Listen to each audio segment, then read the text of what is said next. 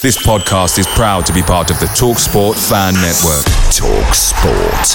Powered by fans. Mother's Day is around the corner. Find the perfect gift for the mom in your life with a stunning piece of jewelry from Blue Nile. From timeless pearls to dazzling gemstones, Blue Nile has something she'll adore. Need it fast? Most items can ship overnight. Plus, enjoy guaranteed free shipping and returns. Don't miss our special Mother's Day deals. Save big on the season's most beautiful trends. For a limited time, get up to 50% off by going to BlueNile.com. That's BlueNile.com. The TalkSport Fan Network is proudly supported by McDelivery, bringing you the food you love. McDelivery brings a top-tier lineup of food right to your door. No matter the result, you'll always be winning with McDelivery. Order now on the McDonald's app and you'll get rewards points delivered too. So that ordering today means some tasty rewards for tomorrow. Only via app at participating restaurants. 18 plus. Rewards registration required. Points only on menu items. Delivery fee and terms apply. See mcdonalds.com. Hello and welcome to this week's No Name Ever podcast. I'm Jamie Smith and joining me today are James and Natalie to go over an excellent away win at Brentford, and we'll also touch on the victory at MK Dons as well. Also, we'll have Billy from the Besotted Brentford podcast to get his views on the match, as well as the transfer sagas of James Tarkowski and Alan Judge. So lots to get through on the podcast this week, but we'll start with Friday night's game. 3-1 win at Brentford, a ground a lot of people hadn't been to for a long time. I had a very good night at Brentford. The first half performance in particular, James, it's as good as we've played all season, if not for a long time. Yeah, no, I thought we looked really good first half. I still think there was a little bit missing from it. I wouldn't say it was perfect. I thought, Andre Gray missed a couple of opportunities, and on another day he probably could have had 3 himself, and it could have been even more at the break, couldn't it? Really. That was going to be my next point, Natalie. 3-0 at half time, and really, it wouldn't have flattered us if it had been 5, 6, 7. It was complete dominance from Burnley. Yeah, I think that's a very valid point. You almost felt a little bit disappointed to be going in with just 3 goals, especially given this league and how vital goal difference can be. I was almost hoping for 7 or 8. When it comes to the business end of the season, that goal difference can often be as good as a point. So it somehow felt like a wasted opportunity, that first half, that we only got 3.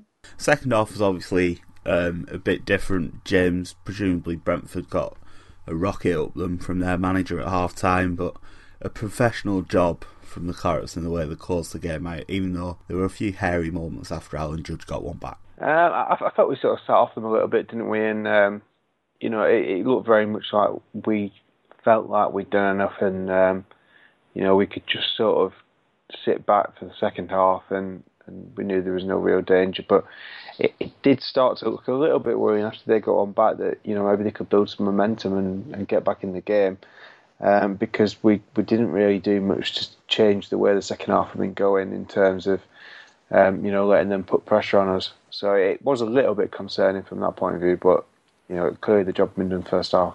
It's only Burnley can play like that for 45 minutes and still be hanging on for periods in the second half. It was certainly some turnaround, but I think Burnley had effectively got the game sewn up.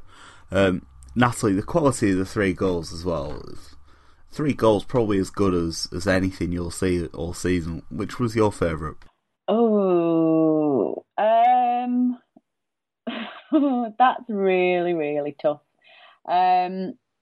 I'm going to say to be honest, I don't think there's an awful lot between Arfield and Joey. I think Boyd's probably 3rd favourite, so I think it's between Joey's and Arfield's. And I'm going to say Arfield's just because that came from open play, and obviously you've got defenders breathing down your neck, the ball's moving, and there's more technical ability needed to be able to put that in the back of the net. That's not to take away from how good Joey's was, but obviously it's a dead ball situation and he's had time to think about it and place it. So I think for that reason, Scotty's just nips it for me. 3 different scorers again, of course, really sharing the goals out at the moment, and you've touched on Gray not being at his best, James, but the fact that Barton scored 2 in 2, George Boyd has scored 2 in 2 now, it's a real sign that other players are starting to share that workload. Yeah, no, and obviously I think that's what you want to see, isn't it? Goals from all of the side. But, it's good to see that when Andre Gray's having one of those sort of days where it just seemed like he didn't really have his shooting boots for him, that, there's other guys in the squad who can turn up and get enough goals for us to still look as comfortable as we did. What do you think it was wrong with Gray? It just didn't seem to be... It didn't quite happen for him. Do you think maybe the occasion going back to his old club had a bit of an impact on him? Maybe a little. I think we saw it. We've seen it before, haven't we? That he snatched at chances a little bit. And there was one particular that stands out for me in the first half, and the Sky team ended up saying, it's been a pass to Scott Arfield. But, he'd completely scuffed it, and he was in a position where normally you'd think Andre Gray are going to, bag a goal, no problem. And I don't know whether it is sometimes, he wants it too much. But I think it's happened, maybe 2 or 3 times this season. And it looks a little frustrating for him, but, it's never been something that's lasted, and he's always managed to get back on track. And it's certainly not a concern if we're going to have 3 goals by half-time from other players. Natalie, I read a comment online today or yesterday about Gray suggesting that he seems to be one of these strikers that you can tell if they're going to score quite early in a game. They just look really sharp.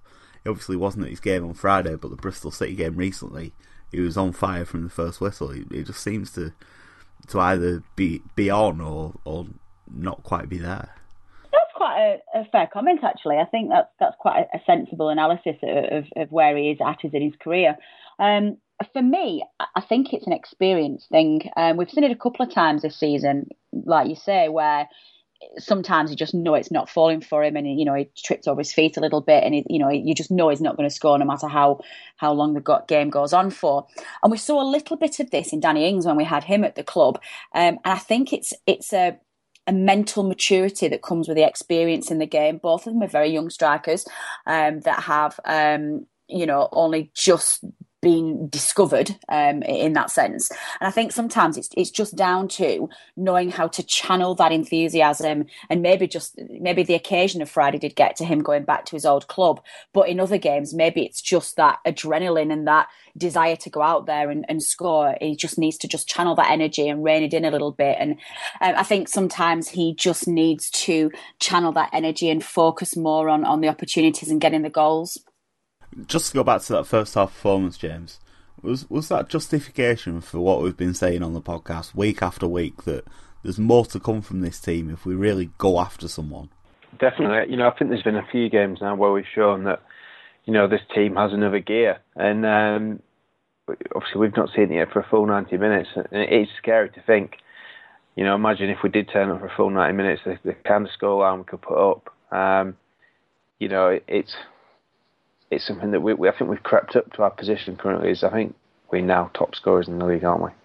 I know we're joint top scorers before the game, and I can't really think of anyone else who could possibly have kept us away from taking sole ownership of that. And I think if you'd said at the beginning of the season, this is the side that's going to score more goals than any others, you probably would have thought that wouldn't be the case. It never really felt like it was the case previously under Daesh. We'd never won by 4 goals until December, and now we've won by 4 twice and 5 once, and we could have won by 6 or 7 if we'd kept our foot on the gas on Friday night. So we've now shown that we really are a dangerous side going forward, and that the beginning of the season was not us playing to our full ability. Can you put your finger on what it is that's changed in the last couple of weeks, Natalie? Clearly there's a lot of confidence in the team at the moment, but is there any particular difference in our approach? Is it changes to personnel? Boyd came back in on Friday night. There were a lot of people unhappy with that, but it seems to justify his recall in place of Kitely for me. Do you know, I honestly don't know. There's nothing obvious that you can pinpoint straight away and say, well, that's what we've been looking for. I say that, of the obvious changes to the back four. We've talked about this on previous podcasts. We're all fans of this lineup at the back. So I think that has made a difference. But, midfield and the forwards, there's not been any particular massive change. There doesn't seem to be a shifted emphasis in any of the strategies that Dyche is adopting. So I honestly don't know. We've said all season that they've not been at the races. They've been winning games when they shouldn't have been winning them, not playing particularly very well, and we've been frustrated that we haven't seen the best of this side. maybe it's as simple as that it's just clicked. I don't know, to be honest. I know that's not a particularly helpful answer, but I genuinely can't come up with anything that would explain why there's been such a turnaround. I wonder personally if Dyche even knows, or if it's something that the players have just taken on themselves, or maybe just a subconscious change. Sometimes teams just hit the straps and put together results, and maybe it's just one of those. We're going to be joined by Billy from Brentford podcast Besotted shortly. I suppose the big talking point from their point of view, James, is going to be the James Tarkowski affair. Told their manager Dean Smith that he didn't want to be selected, effectively went on strike, we assume because he wants to join Burnley. There was reports that we'd bid twice. What's your take on the whole situation? Well, I think it's one of those ones that you'd think is going to be quite straightforward, really, that the player knows what he wants, and it's just a case of the two clubs deciding on the money. Normally the things like this, situation play out that way, and it's just a case of Burnley putting in the offer that Brentford are looking for. There was a few people on social media, Natalie, suggesting that a player who acts in that way, not the sort of player we want, but you can look at it a different way, I suppose, and say it shows how much he wants to play for Burnley. Yeah, I think that's a really good point. Again, my gut instinct when I heard about it on Friday was, really, the same thing. Do we really want a player who wants to do that? The reality of the modern game is that players and agents control dealings now. We know this. They still control their own destiny. So for me, if he's as good a player as what Dyche believes in him and he wants him at the club, I would take the risk on the basis that the arguments that people are putting forward are, we sign him, and then 12 months down the line, a Premier League club shows interest and he goes on strike for us. If he gets his head turned after coming to us, he will go. So we may as well sign him anyway if we want him and get the reward and get the player out of him for a short time that he's with us. It's certainly one we want to keep an eye out on the next few days. As I mentioned, we've got Billy joining us now from Brentford fanzine and podcast Besotted to get his take on the situation. So Billy from Besotted is joining us now. We've just been talking about the Tarkowski affair, Billy. I suppose from your point of view that put a whole dampener on the game. Do you think it affected the performance of your team? I think without a shadow of a doubt, or Tarkowski as we call him. Very good. He decided he was going to be Offski. I think undoubtedly. I mean, I know the players tried to do the old "we're professional." It didn't affect us at all. But just the way that they played, I know we'd lost the previous couple of matches, but in particular against Borough, we were really good in the first half. They turned the screw in the second half, but we still out there. We fought, we competed against them.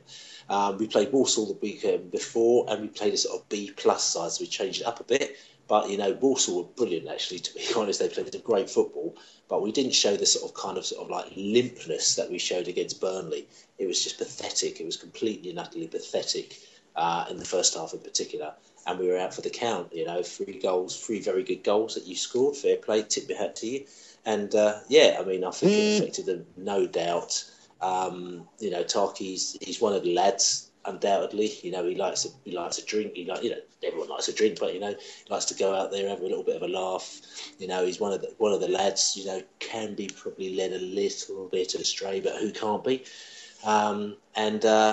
So he's obviously part of that kind of bonding thing with all the other players. And I just think that maybe it just, I don't know, just their heads. It came very soon before the start.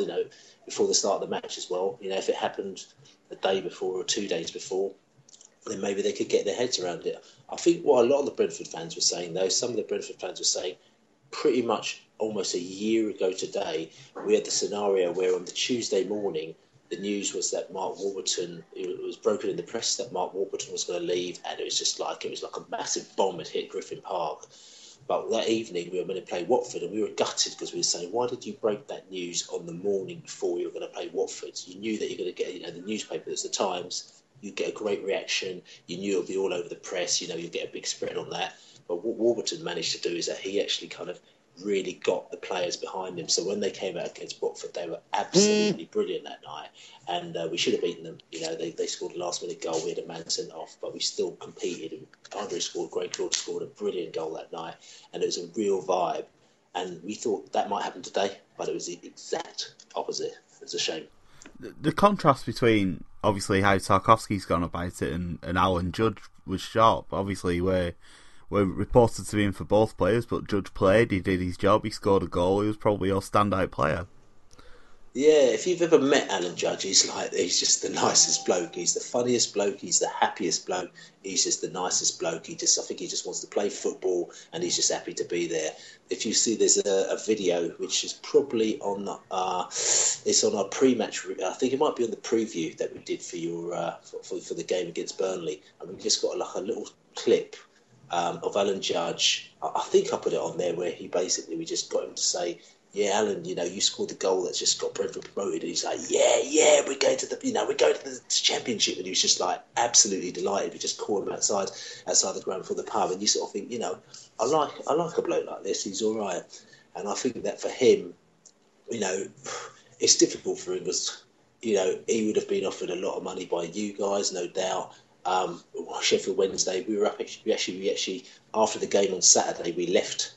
We got home about 1:30 in the morning after still sort of like downing our sorrows against you. And we got up at 5 in the morning. We went up to Hillsborough to go and watch Sheffield Wednesday Leeds. We were doing some little bit of filming up there, and it was interesting as well talking to the Sheffield Wednesday fans because they were going, I mean, you guys, you're paying $30,000 a week to players, and obviously Alan Judge would have got probably a little bit of that, whether or not it's 30 or 25 or 20 or 50, even 15.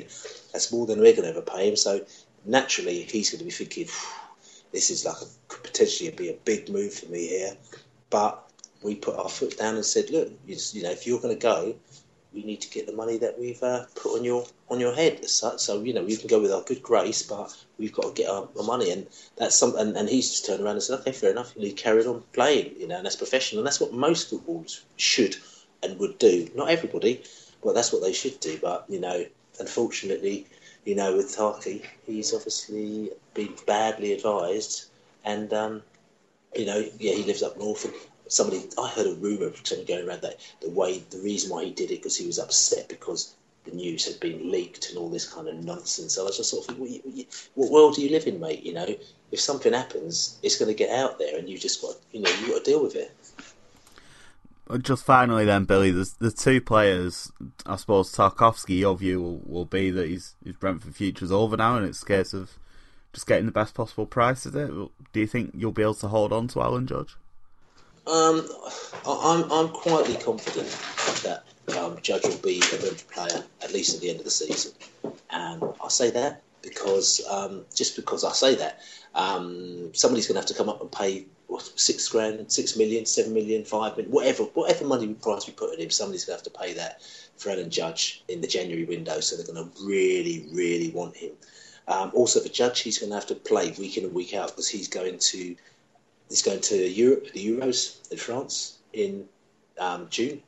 So he's going to want to play week in, week out. He knows he's going to get week in, week out with us.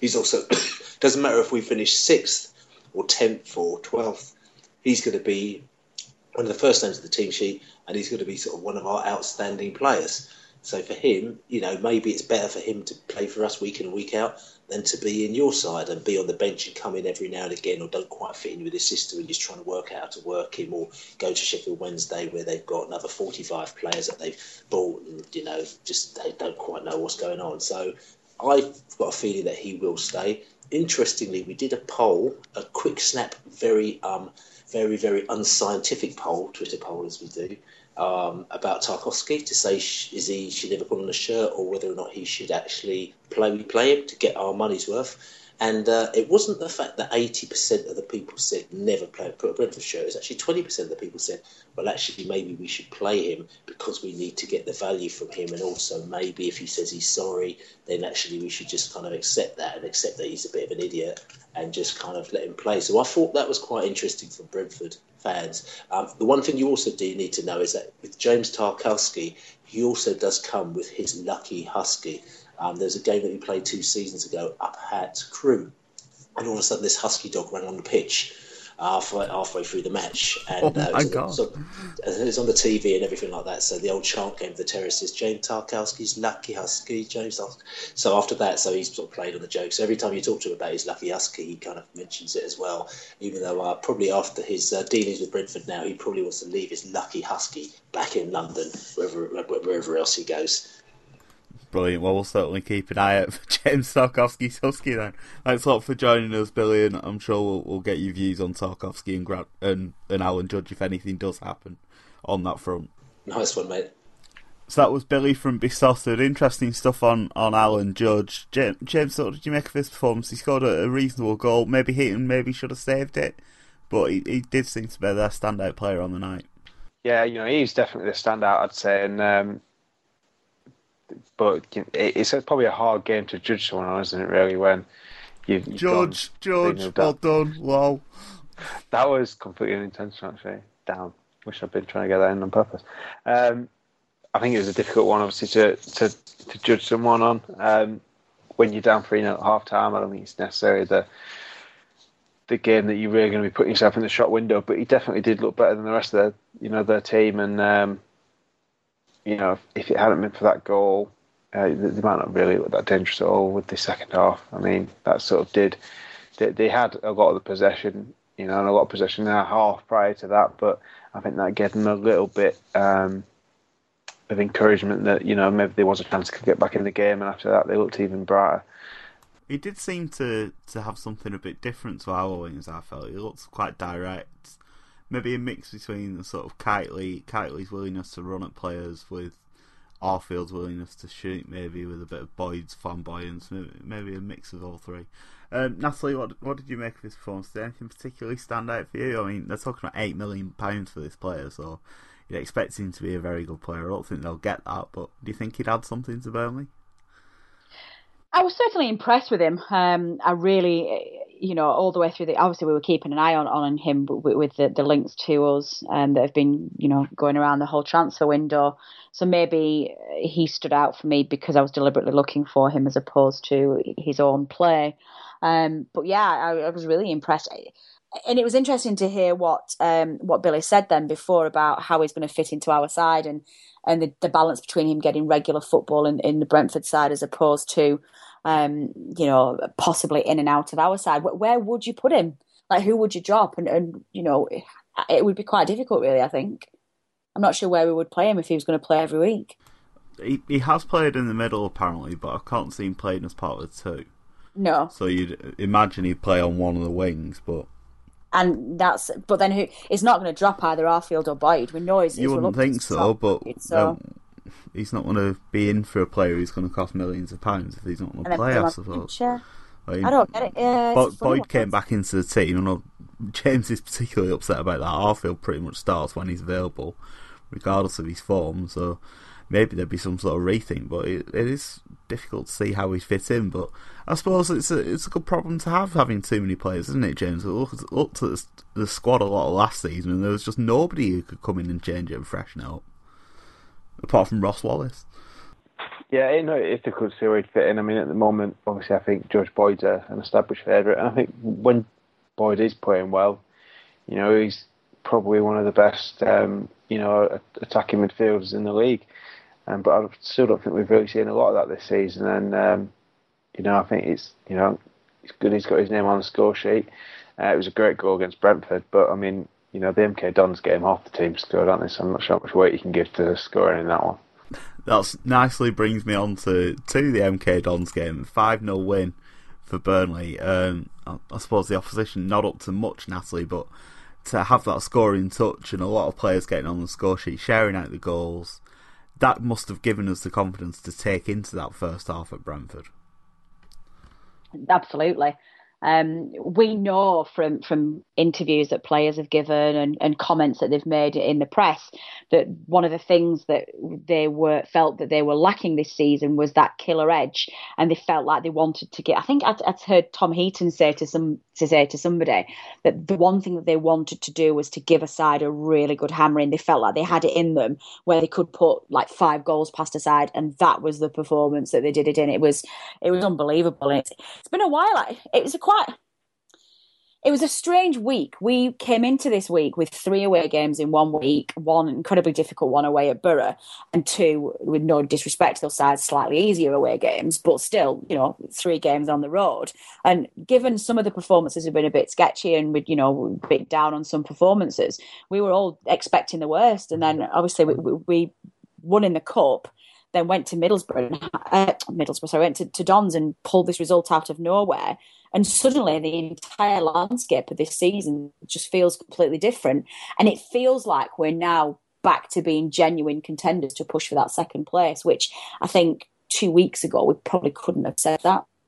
That was going to be my next question. Obviously, Middlesbrough and Derby both slipped up at the weekend with quite bad results, which Hull put 6 past Charlton, I think, didn't they? So we're not actually any close to the top 2, but it's tightened up a lot with Derby and Borough dropping points. But the momentum is probably with us at the moment, and it's up to us to make sure that continues. Obviously, Derby at home next.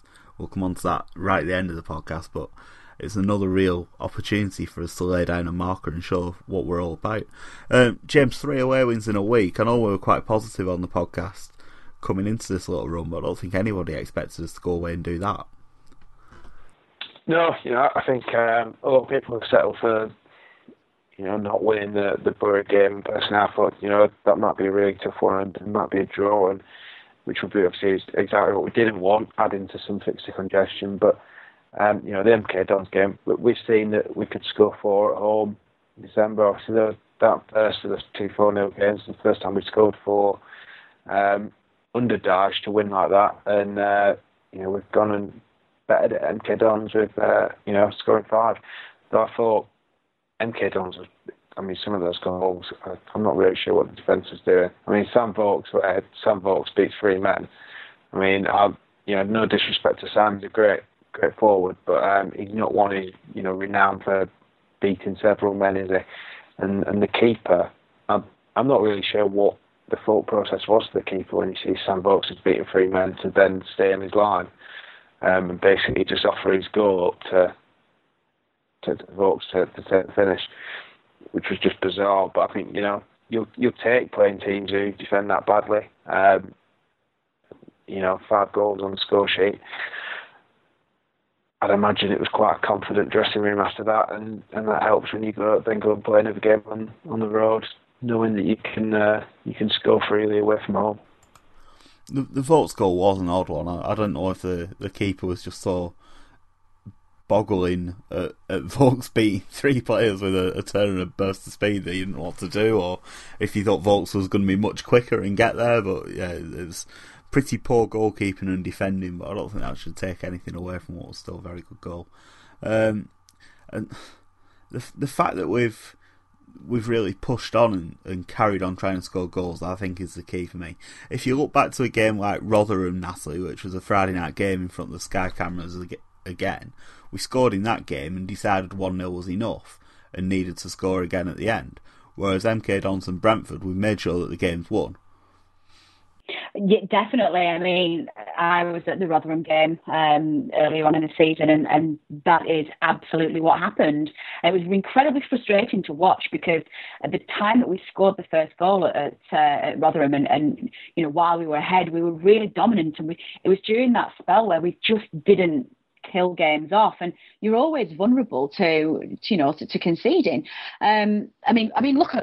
Look at the game on Friday night as an example. Even at 3-0 up, they got 1 back, and suddenly we're all starting to get a little bit twitchy. So that's what we were missing from games, and it is good to see now that where they smell victory. That sounds terribly cliche, but it's true. When they come out and attack teams from the beginning, they don't stop until they've absolutely killed the game off, and there's no way back for the other side.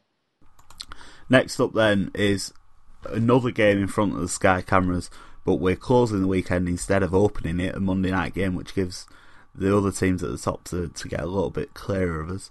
But James, Derby come into the game on the back of a very poor 3-0 defeat at home to Birmingham. They'll be looking to respond from that, but Burnley must be absolutely flying after the results in the last week, and you'd surely be confident that we can go out and win again. Yeah, no, obviously it's plus as well that last couple of years we've looked really good. So going in, flying, going to a ground where, you know, we've had quite a bit of success. You know, I can't really think of a better situation to be in. And it is one of those ones as well where, you know, if there was, if you could pick a side to go into a game away from home against, you know, in this kind of form, you know, Derby, Hull or Middlesbrough, the three you'd be picking, aren't they? So, I mean, you know, it's great to go in. They've just been beaten, you know, by a couple of goals by Birmingham.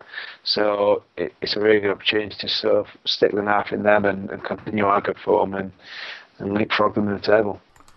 There's problems at Derby as well with Paul Clement was critical of his players. They cancelled a planned warm weather training camp. I don't know if that's code for a jolly and a piss up or what, but they decided to stay at home and train in the freezing cold January temperatures instead. And It sounds like classic Derby, doesn't it? Yeah, it always the meltdown is starting. Yeah, I think a lot of Burnley fans expected Derby to fall away and bottle it at some point, but it seems to be happening earlier every season. At the moment, they're falling away already. A couple of ex-Burnley players in the Derby team to look out for, of course, Natalie, Jason Shackle and Lee Grant. I suppose it's not really a big surprise that they've started conceding a lot of goals when Lee Grant's their goalkeeper. Oh, shit. It's been a while. It's been a while since you were able to get that in, wasn't it? Yeah, it is interesting actually. And it was one of the points I was going to make, that it does feel very early for a derby, the obligatory derby meltdown, doesn't it? But you know, just because of what Shackle did, it's very nice. It's even nicer to see than it has been in previous years, to be honest. And Derby fans, they've got a real problem with us for some reason. I get every time you mention Derby, I get so much abuse on Twitter from them. I get absolutely trolled to death. So I'm looking forward to the game, and I think you would think that the game is ours. Certainly we should be favourites. We're at home, we're the form side out of the two of us. They've got all sorts of problems, but I'm looking forward to it because I think this is going to be a real test, and it's potentially a season-defining game. I'm going to be that bold and say that. I think that's a fair thing to say. I think there were people suggesting that Brentford could turn out to be the equivalent of the Nottingham Forest game in the promotion season 2 years ago, when we really showed our full potential there. But for me, Derby's got the potential to be the equivalent to the QPR game at home, where we only won 2-0, but it was such a complete performance and we were in control of the game from the first whistle to the last. I think if we can go out and do that to a promotion rival, then we'll certainly be mentioned as serious contenders, and we're going to be up there in the shake-up. And I think in general it's just lovely to beat Derby, because I think, you know, Bromers mentions there about Derby's fans. I just don't know what it is about them, but I mean, I don't think there's any other team's fans in the Championship I take any notice of, or even bother me in any way, shape or form. It's weird. Like, I can't remember what sparked it. But a couple of years ago, their fans were insistent that they were going to catch us, even though they were never anywhere near us. And if we win on Monday night, we will have caught them, so that will be quite enjoyable. And then when they didn't catch us, they were obsessed with the points total we were going to get in the Premier League, which is very bizarre. It's a bizarre thing to invite from a when they've got the record low. You're the fan of a team that managed to get 11 points in the Premier League season. I mean, you'd never bring up points totals, would you? Really, ever again? Because I'd be embarrassed. You're just handing someone a baseball bat to club yourself around the head with. I wonder if it's a frustration point. I wonder if that's because they were supposed to go up the season we did, and I wonder whether it's just at the time we were perceived to be the unfashionable ones. Like we shouldn't have been anywhere near promotion. That we sort of stole their slot. Exactly, and preordained. Yeah, it's kind of like an embarrassment. That's the thing. When they went to the playoff final against QPR, I was rooting for them, and they should have done a job on QPR, shouldn't they? And they bottled it, and they were the better side for 90 minutes, then conceded a late goal. So, I mean, they've only got themselves to blame that, you know, they're where they are, and for some reason their fans like to take out the pain of being a side that can't quite get over the line and see us and with less money, and we can. One thing I wanted to touch on, we'll come back to spending actually, because that's my next point, but the fact that Paul Clement's been so publicly critical of his players, I think particularly after the draw against Reading rather than the Birmingham defeat. Aitor Karanka's done it as well. Middlesbrough lost their first game I think they'd won 5 in a row, and then they lost to Bristol City. Wade Elliott's Bristol City now, of course, and Karanka was publicly critical of his players. He said he expected more of his key players. Remember a few weeks ago, Natalie, we were talking about how Daesh, he never says what fans want him to say, but he's refused to be critical of his players, and they've responded to poor performances. Yeah, absolutely. And it just goes to show, really. I mean, I think you and I, like you say, had this conversation where we sometimes felt frustrated with the relentless positivity coming out and the management talk coming out of Dyche, where sometimes we wanted him just to come out and say, you know what, that was utter rubbish and we'll sort it out. Yet we've now seen over the weekend that strategy is probably not a good one, and there's obviously a very good reason why Dyche doesn't do that. The only time he's done it recently was after I think it was the first half against, I can't remember, Middlesbrough away, and he came in the cup, and he came out at half time and said, yes, I had a few choice words and they weren't pleasant, and that's about as critical as he got. But it just goes to show that there's no blueprint in terms of management of how you get your best out your sides, these divisions. We've seen managers doing things right, wrong, players doing things right and wrong.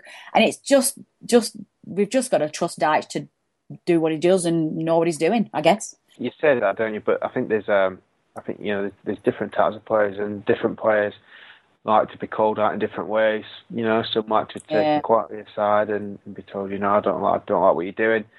You need to improve, and some, I think, need the shock, don't they, of it being public and someone saying, to the media, I'm not happy with the way he's playing, he needs to change his game.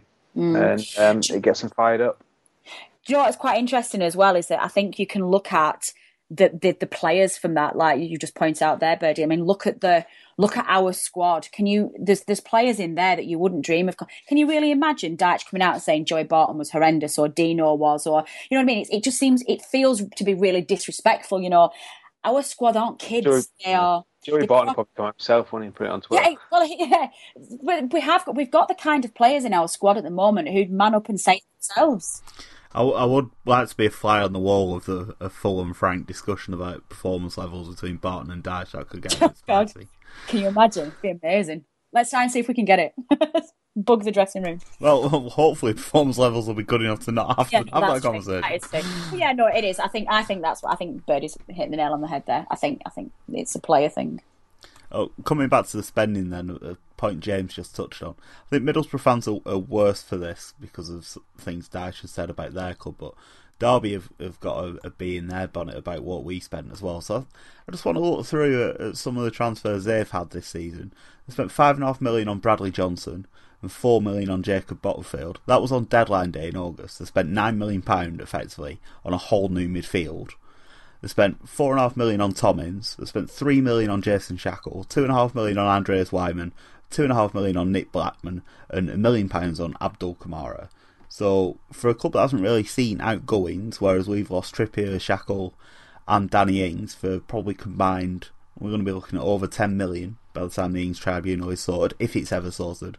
Derby certainly in glass houses throwing stones if they start going on about our spending. It seems to be an odd thing to pick us up on, James. Yeah, I mean, unless what Dyche made Joey Barton was the world's most expensive omelette, I don't think we've really, spent anything in comparison. Made from dodo eggs. Yeah. Birdie, that was a superb line. Well done. But, I think, you look aside from Andre Gray, we've spent $1 million here, $1 million there, other than that, and that's the only really, big splash we've had. Obviously, I've got to take account, obviously, Joey Barton will be probably, up there with our top earners. But, just from what Barton said publicly when he signed, it's clear that our structure's, not like many other sides. He said he has to fit the structure and that the pay is what it is, and it's not the most he's ever going to have earned, but, he likes what he's getting in the dressing room there. Moving on to predictions, then I suppose we're all going to be supremely confident after the results of the last week. Burnley will be strong favourites, I would imagine, despite Derby still being a place above us in the league. But Natalie, surely this is a big opportunity for us to really put ourselves out there as big rivals for Middlesbrough, really for promotion. Yes, I think so. I'm kind of nervous about tonight's predictions because my reverse psychology has been working a treat. But The reverse psychology. the reverse oh my psychology. God. And hey, it's working. It is working. But I'm really worried because I feel really, really confident that we're going to beat Derby. I feel like it's going to be the QPR result, like you said earlier, from the promotion season last time. I feel like it's going to be the statement game where we just show the rest of the Championship that no matter what's happened so far, we are serious and we are going for this and we're going to go and get that automatic spot. We're not settling for a playoff place.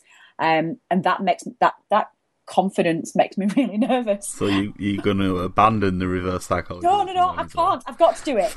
I've got to stay with it. I'm going to say we're going to lose 1-0. Lose 1-0, excellent. Jason Shackle goal, no doubt. Yes, yes, definitely. That's going to do it. James, surely a low-scoring encounter this one, since we've got to get past the excellent Lee Grant in the Derby goal. Obviously, I know you're a big fan of Lee's body of work. Big fan of the way he palmed shots straight out to opposition strikers on a regular basis. Yeah, no, I think obviously we've come in on the back of a few good scoring games. I don't think we'll keep him off the score sheet, but I'm going to go for 3-1, which isn't quite dizzying heights of the couple of 4-0s we've had at the turf recently, but obviously a little bit of a better opponent than Charlton. That is about it then for this week's podcast. I'm with James. I think this is going to be a good win, but I think we might just keep a clean sheet as well. So that is the Monday night game on Sky, which means our podcast will be out a little bit later than normal next week. Thanks to Billy from Besotted for joining us. If you're not aware of Besotted, they are very, very good if you're interested in a bit of background on Brentford, and they've got loads of stuff about our game on Friday night as well. They do a podcast from the pub, which is a brilliant idea. I think we need to adopt that here at No Nay Never. That could get very interesting. So thanks to Billy for joining us, James and Natalie for coming on the podcast. If you've got any feedback about the podcast, please do get in touch. As ever, the email address is podcast@nonaynever.net, or you can tweet us at nonaynevernet, or get us on Facebook as well, which is facebook.com/nonaynevernet. But that's it for this week, and we'll be back next week. Goodbye.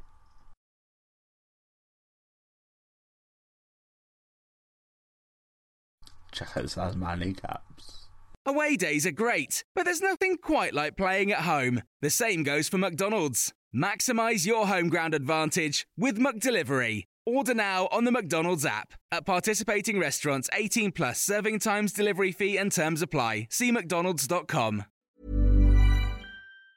And there it is, that's as good as it gets on this stage. Nissan Townstar EV strikes again. It's an unstoppable van, unstoppable. Look, just fantastic. You can actually see the ProPilot technology in action. Effortless parallel parking. It moves with all the confidence that comes with a 5-year warranty. And with a bench full of all-star van experts, there's real strength in depth here. That's all-star quality. Search Nissan Townstar EV and visit your local all-star van centre to see for yourself.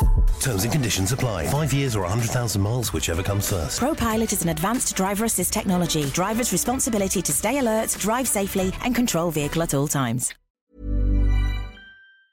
This podcast is proud to be part of the TalkSport Fan Network. TalkSport. Powered by fans.